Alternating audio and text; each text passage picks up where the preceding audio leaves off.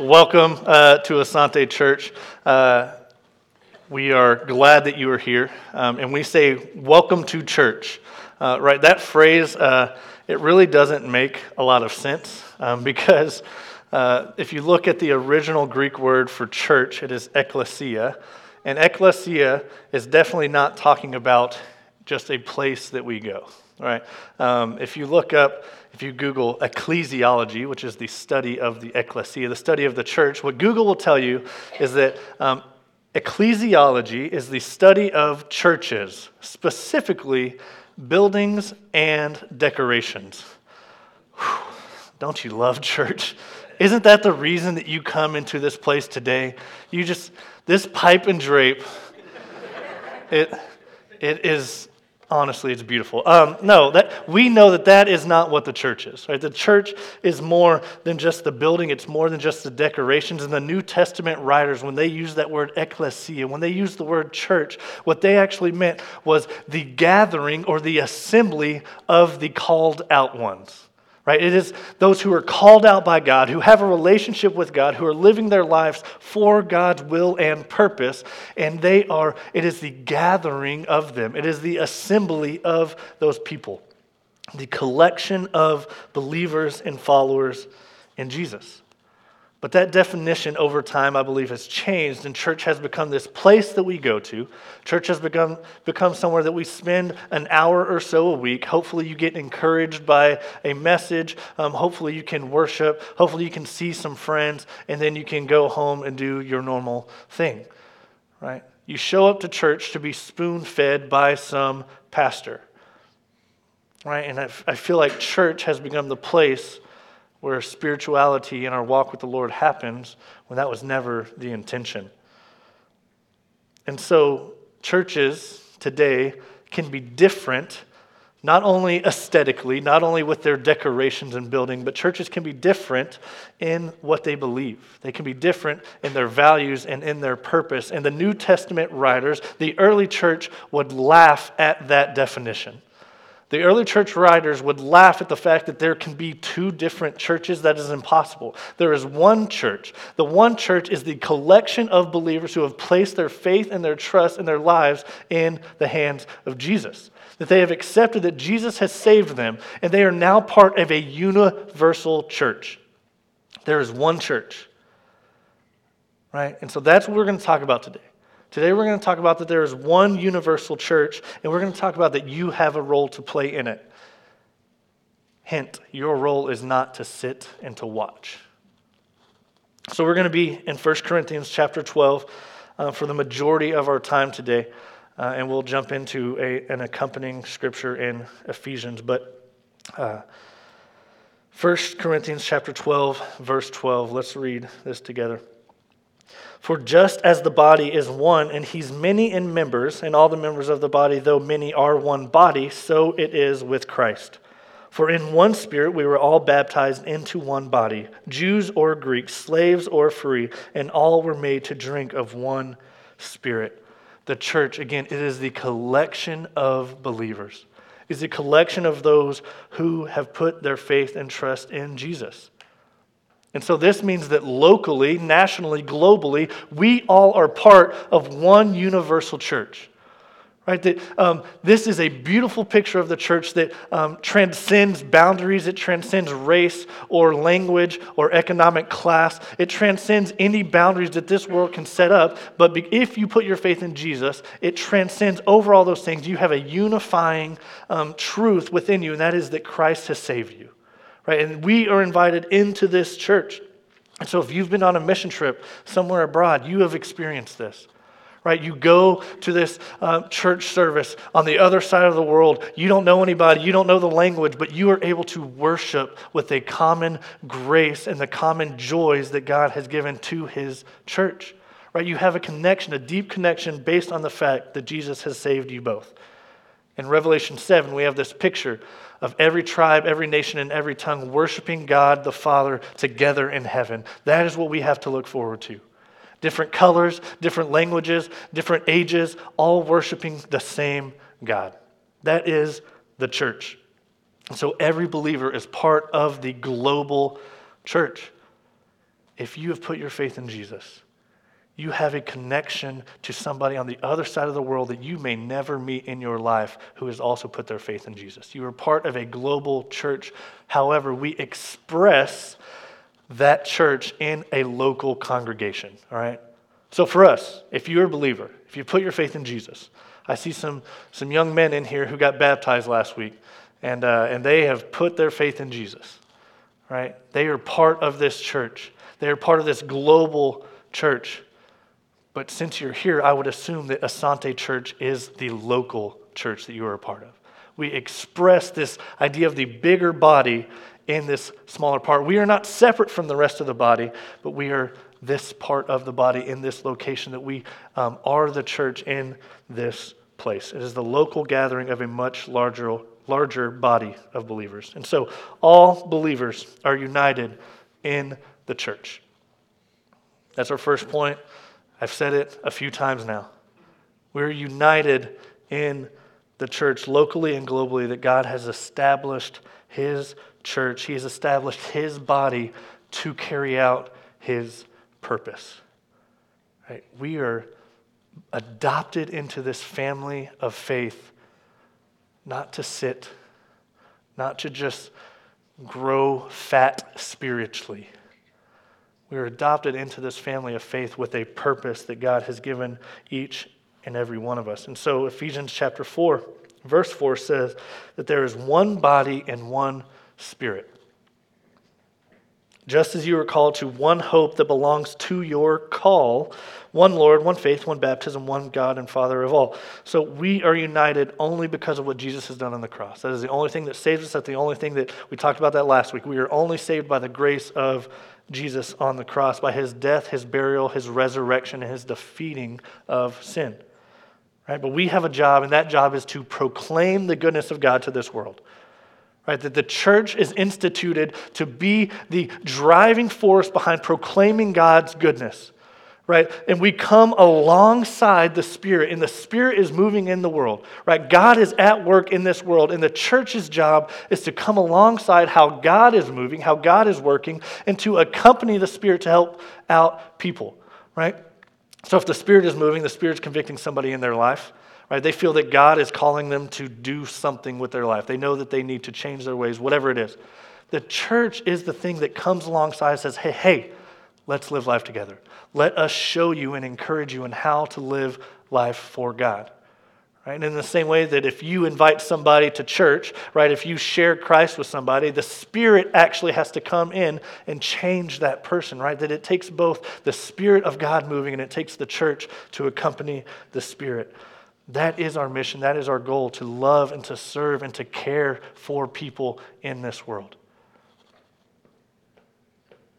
And so this purpose is the purpose of the church, but it's also the purpose of every individual within the church. Everyone. Ephesians chapter 4, skip down to verse 11. It says, he gave the apostles, this is Christ. Christ gave us the apostles, the prophets, the evangelists, the shepherds, the teachers to equip the saints for the work of ministry, for the building up of the body of Christ. Right? God has established this structure. He has established this church. And he has done that to see his work accomplished. He has set up this hierarchy, this body, if you will, that there are different parts. And he has appointed the apostles, prophets, evangelists, shepherds, and teachers, that these are particular parts of the body that were meant to lead. Right? So I want to go through these real quick. The apostles are those who start churches and mobilize Christians. Right? They're like these spiritual entrepreneurs, church plants if you want. Prophets, those who are gifted with insight from the Lord and the ability to communicate that to other people to encourage the church. And real quick, I want to just say, if the apostles no longer exist. The prophets no longer exist. But the gift of apostleship, the gift of prophecy still are given and granted to believers today. Right? The apostles were those men who saw Jesus face to face, and Jesus said, hey, go take the gospel to the ends of the world, right? Face to face, those people, they're all dead now. Right? The prophets are those who had a message from God and had the authority to speak it over people, to speak it over nations and individuals, right? And they were given that spirit, and it is different than the spirit we have, but there is still prophecy where people can have insight from the Lord. And if that aligns with the scripture, they are encouraged to share that with other believers, right? The gift of prophecy, the gift of evangelism, but it's not the same as what we talk about in scripture. So then the evangelists, these are those who are able to proclaim the gospel clearly and compellingly to unbelievers. And then we have the shepherds, or what we would call pastors, and those are the ones who are leading and caring for their flock, for the local congregation. And then we have the teachers, and those are the ones who can clearly explain and apply the word of God to God's people. Right? So this is the gifts that God has given to the leadership of his global church. Right? So, how does the work of God happen? These leaders, they do all the work. No. These leaders, what do? They equip the saints, that's you, they equip the saints for the work of ministry, for the building up of the body. Church, you are the saints. You do the work of God. That God did not appoint me as one of your pastors, Alex as one of your pastors, to do all the work so that you could sit here and just listen to these spiritual elite preachers who are so wise and handsome. Your words, not mine. No. God has given us to equip you for the work of ministry, that you have a part to play. That you're a participant. This is not a bus that Alex is driving and I'm just riding shotgun with the map trying to figure out where to go and you're just sitting in the back along for the ride. No, you have a part to play. Scripture makes it clear that our job is to equip you to go into your domains, to go into your world, right? Your family, your work, your neighbors, your friends, and to do the work of ministry, to care for people. And it is your job to build up the church. Right? Your responsibility is not to sit on the sideline. Your responsibility is not to just check out and to consume and to receive without ever giving of yourself. This isn't fandom. This isn't something where you can show up and enjoy it and then leave without ever breaking a sweat. God has called you into this family because you have a purpose and a part to play in it. You were not saved to sit on the sideline, but you are a saint. And I know your wife has never called you a saint, but you are. You are a saint. You are a member of Christ's body, that you are important, that you are valuable, that you are needed, that you are necessary for the work of God in this church and in this community. And for us to truly be the church, it means that all of us have to realize that we are participants and we're not spectators. We can't expect others to do it, but you are a vital part of this church. And so as we jump back to 1 Corinthians, we're going to read a pretty big chunk of scripture here.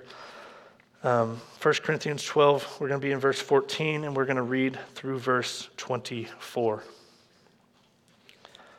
For the body does not consist of one member, but of many. If the foot should say, because I am not a hand, I do not belong to the body, that would not make it any less a part of the body. Right, so we have this idea of the body of Christ, the church.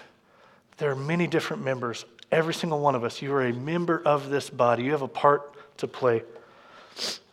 And if the ear should say, because I am not an eye, I do not belong to the body, that would not make it any less part of the body. But if the whole body were an eye, where would the sense of hearing be? If the whole body were an ear, where would be the sense of smell? But as it is, God arranged the members of the body, each one of them as he chose. If all were a single member, where would the body be? As it is, there are many parts, yet one body. The eye cannot say to the hand, I have no need of you, nor again the head to the feet, that I have no need of you. But on the contrary, the parts of the body that seem to be weaker are indispensable. And on those parts of the body that we think are less honorable, we bestow the greater honor, and our unpresentable parts are treated with greater modesty, which our more presentable parts do not require. But God has so composed the body, giving greater honor to the part that lacked it. For the body of Christ to function effectively and how it is supposed to, we need every single part. That there are hands, that there are feet, that there are eyes, that there are ears. And every part is needed and necessary and indispensable. That every part of the body of Christ, every person in this room who is saved by Jesus' grace has a part to play. That it is important, that it is needed, that it is necessary for the body of Christ to function as it should. All believers are unique in design. That before you were born, God knit you together in your mother's womb. He made you specifically how you are, with a purpose and with a plan for your life. And that I don't have the same gifts that you have, and you don't have the same gifts that I have, and we should thank God for that. We should be grateful that we don't have the same gifts because we have different purposes. That if we were all the same, we could only accomplish one thing. But because we are all different, God can use us in a wide variety of places. What does a body mean? A body means that it is a collection of different pieces put together. If we were all an arm, we would just be an arm. We wouldn't be a body of an arm. We would just be an arm. But there are different members, different parts that make up the body, and that you are designed in a way to where God made you specifically. He made you unique. Nobody else can fill your role. You are needed. You are necessary for God's church. And when we look at this scripture, we see that Paul presents three things, three issues, three dangers within the church at Corinth. See, the church at Corinth had some issues when it comes to spiritual gifts. Right? They believed that some people had these spiritual gifts, and so they were special. And if you didn't have that spiritual gift, well, you weren't very necessary. And what we're going to talk about, we're going to look at is that Paul breaks that down. And he says that is untrue. And so our first issue, our first danger is that because the foot isn't the hand, he removes himself from the body. Right? This is this idea that when we look at other people's gifts, we say, I can't do that, so I must not be able to be used at all. I have nothing to bring to the table because my gifts don't look like their gifts. That I can never stand up on a stage and talk about Jesus. That I can never go explain the gospel clearly to my neighbors and to my friends, so I'm just not going to do anything. And it is sad that that happens so often. But as we talked about earlier, we put ourselves on the sideline. We dismiss ourselves from the work of ministry because we don't look like another part. God has uniquely designed each one of us for the work of ministry. And so we can't let our insecurities and our giftings, because they are different than somebody else's, put us on the sideline. We don't get a pass. We can't just say, I don't bring anything to the table. I'm just a pinky toe. Nobody's going to notice me if I'm gone. The body will surely miss you if you are gone. That's what makes it a body. You have a part to play. You are needed. I just want to say really quick, if you don't know what your spiritual gift is, right? What better place to find out than the body telling you?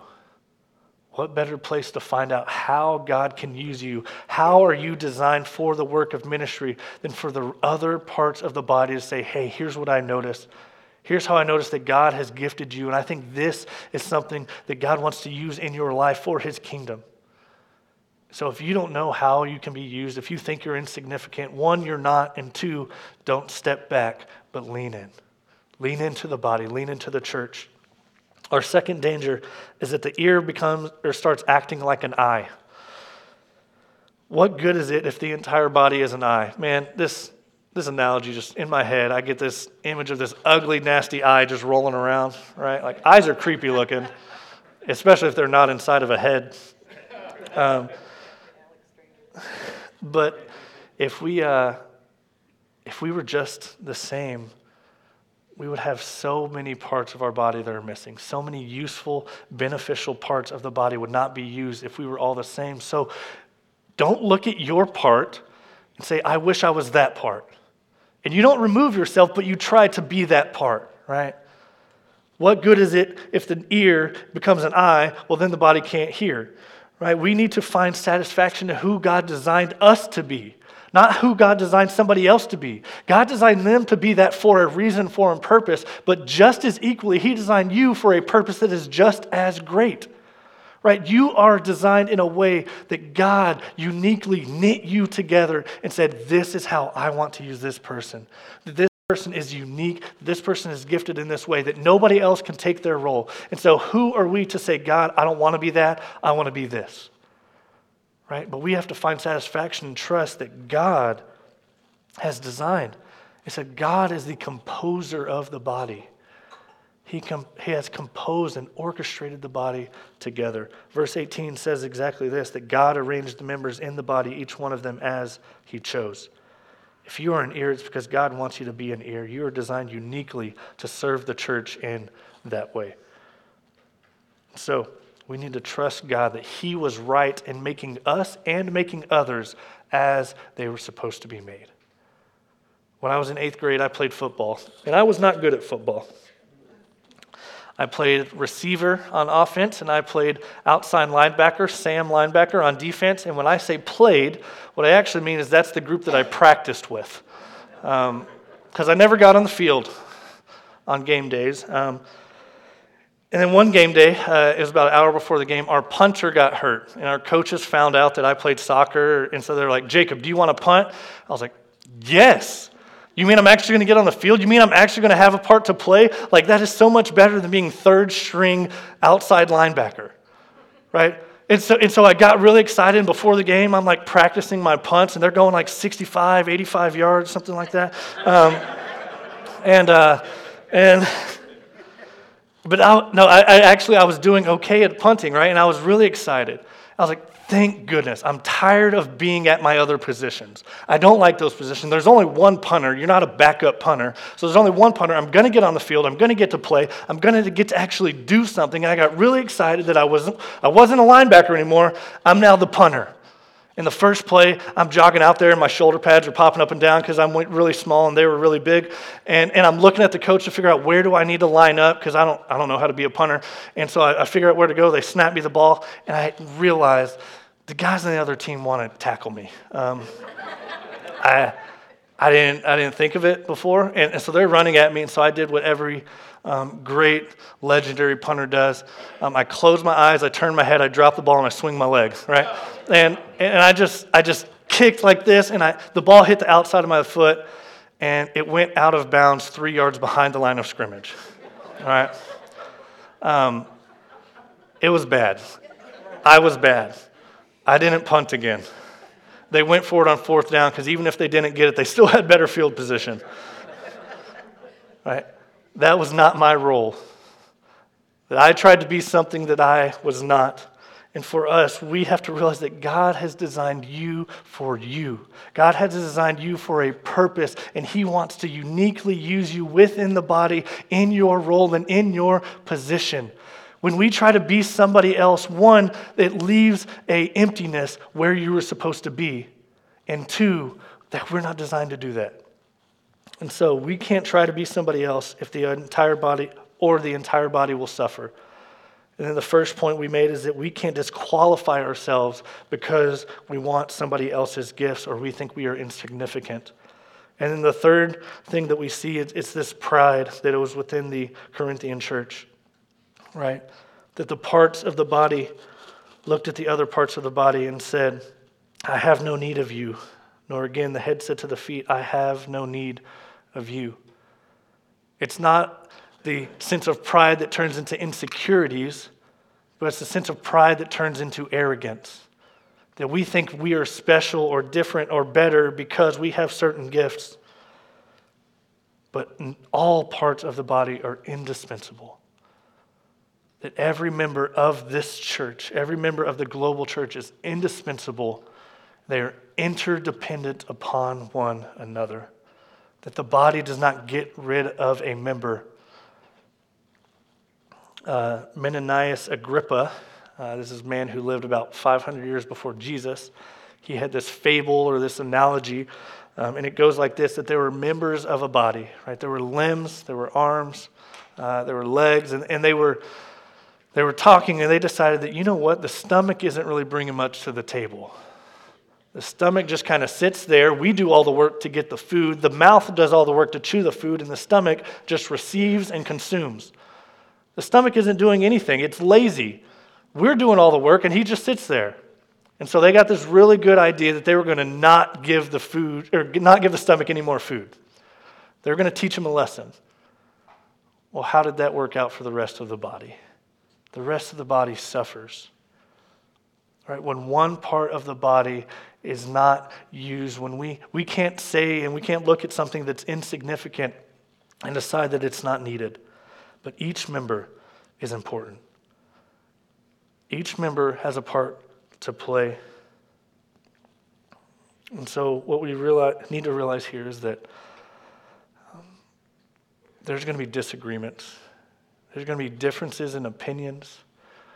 There's going to be sometimes strife within the church. That we are unified in Christ, but that doesn't mean that we're always going to be on the same page. And that's okay. That diversity is good. That diversity of thoughts is good. Diversity of giftings is good. Diversity of personalities is a good thing. In Acts chapter 13, there's this one verse that we look at. It says, "Now there were in the church at Antioch prophets and teachers." And look at this list of people. Barnabas, Simeon, who is called Niger, Lucius of Cyrene, Manaen, a lifelong friend of Herod the Tetrarch, and Saul. That might seem like a not very important verse. But when we look at those individual people, they are diverse and they are different and they have stories that are offensive to the other people in this group. Right? So let's start with Saul. Saul was Paul, right? Paul is who's writing this letter to the Corinthians that we're looking at. And Saul was Paul, but he had the name Saul whenever he was out there basically murdering, persecuting Christians. Right? So that's Saul's story.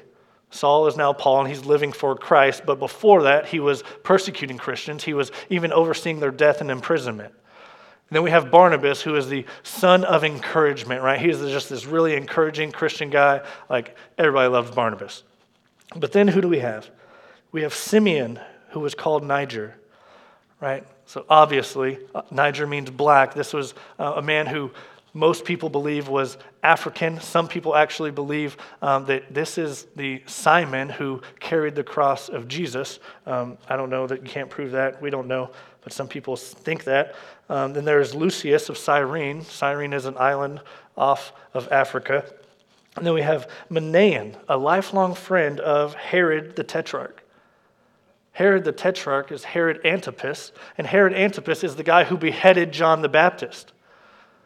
Herod the Tetrarch is the guy who, when Pontius Pilate had Jesus standing in front of him, Pontius said, "I can't make the decision, so I'm going to send you to Herod the Tetrarch." And Herod the Tetrarch looked at Jesus and said, "I'm not going to waste my time, go back to Pilate." So he basically saw the crucifixion of Jesus, and he was partially responsible for that. That is Herod the Tetrarch. Herod the Tetrarch's dad actually is the one who killed all the babies around the region where Jesus was born.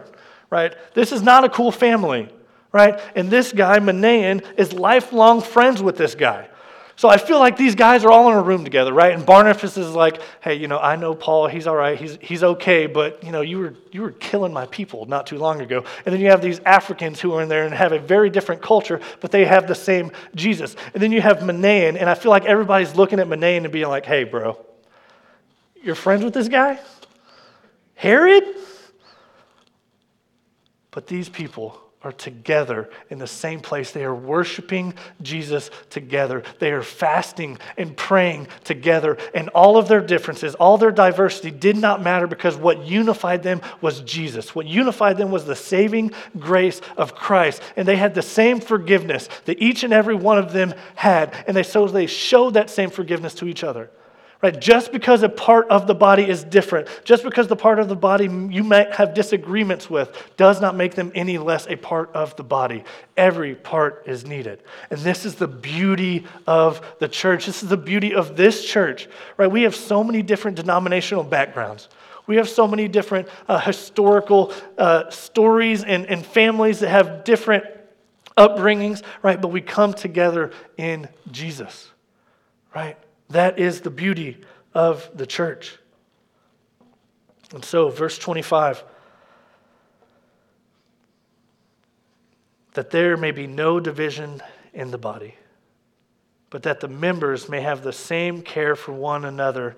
If one member suffers, all suffer together. If one member is honored, all rejoice together. The body of Christ should have no division. The body of Christ is unified, and as I said, this doesn't mean that we always agree. This doesn't mean that we're always on the same page.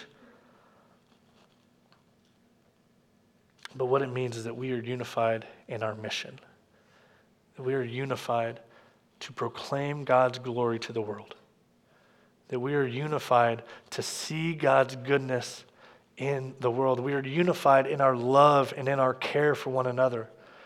We're unified in the building up of the body.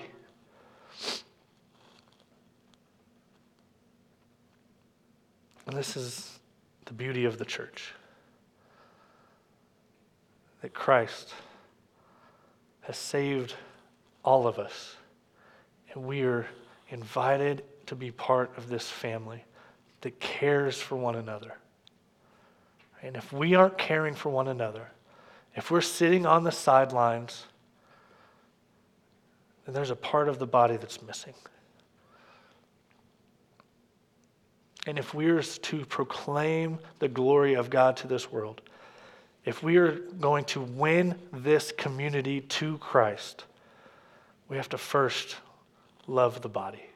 We have to first love each other in this place, in this local body of the church. We've seen this over and over again in Asante Church. We have seen the body suffer together. That when part of the body is in pain, the entire body feels that pain. When part of the body is honored, we all rejoice together. I've seen that in you and in this church, and it is a beautiful, wonderful thing to see. But that's the picture of the church. It's not a building. It's certainly not aesthetics. But it is the church. It is a family that God has put together, that God has composed together in his body. And so,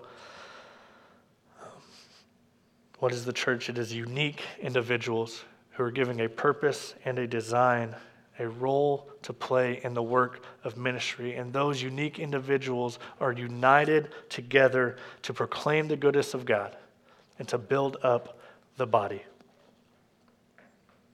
What I want you to hear today is that this is not an obligation. I don't want you to hear that this is what you're supposed to be doing. So if you're sitting on the sideline, you should feel bad about it and you should get in the game. That's not what I want. This is not an obligation that you just have to do, that God's going to be unhappy with you if you don't do this. That is not what this is. This is not an obligation. This is an invitation. This is an invitation to live as God would want you to live. This is an invitation to live a flourishing life as we were made to live. We're not made to live life alone. This is an invitation to have community, to have love, to have purpose, to have care. This is an invitation not to just show up to church, but to truly participate in being the church. We say it every week. And the truth is that if you have not trusted Jesus, if you haven't put your faith in him, this isn't available to you. Right? Sounds harsh. If you haven't put your faith in Christ, if you don't have a relationship first with Christ, who Scripture tells us is the head of the body, so if you're not connected to Christ, you can't be connected to the church. The church can love you. The church can care for you. The church can minister to you, but you don't yet have your part in the body. So I want us to pray. So let's bow our heads. If that's you, if you have not yet trusted in Christ, if you don't know how God wants to use you as his church, I invite you to start with your first step, and that's trust in Jesus. That is to put your faith in the God who sent his Son to live a perfect life and die a death on your behalf, that he took on your sins and paid your penalty so that you could have life. Father, I pray for these people who are on the fence today. I pray that they would have the courage to trust you, step into a relationship with you, and they would be adopted into this family of faith. And Jesus, I do thank you for the common grace of your church. I thank you, God, that you have called individuals, that you have designed them with a purpose. I thank you for those individuals who are bought in, who are living out their gifts to serve and to love each other.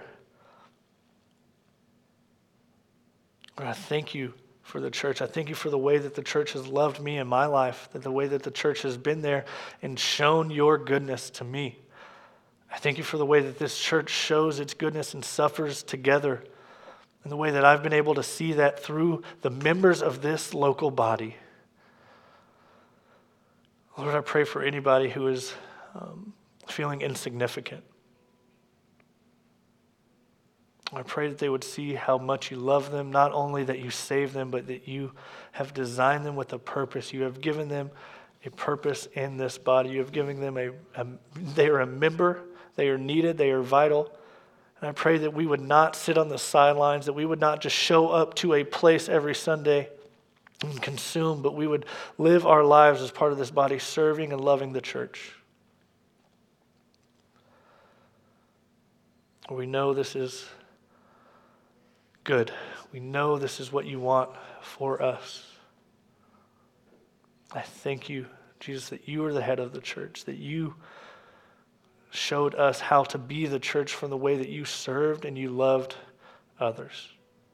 I pray that we could do the same through the power of your Spirit. And in your name we pray these things. Amen.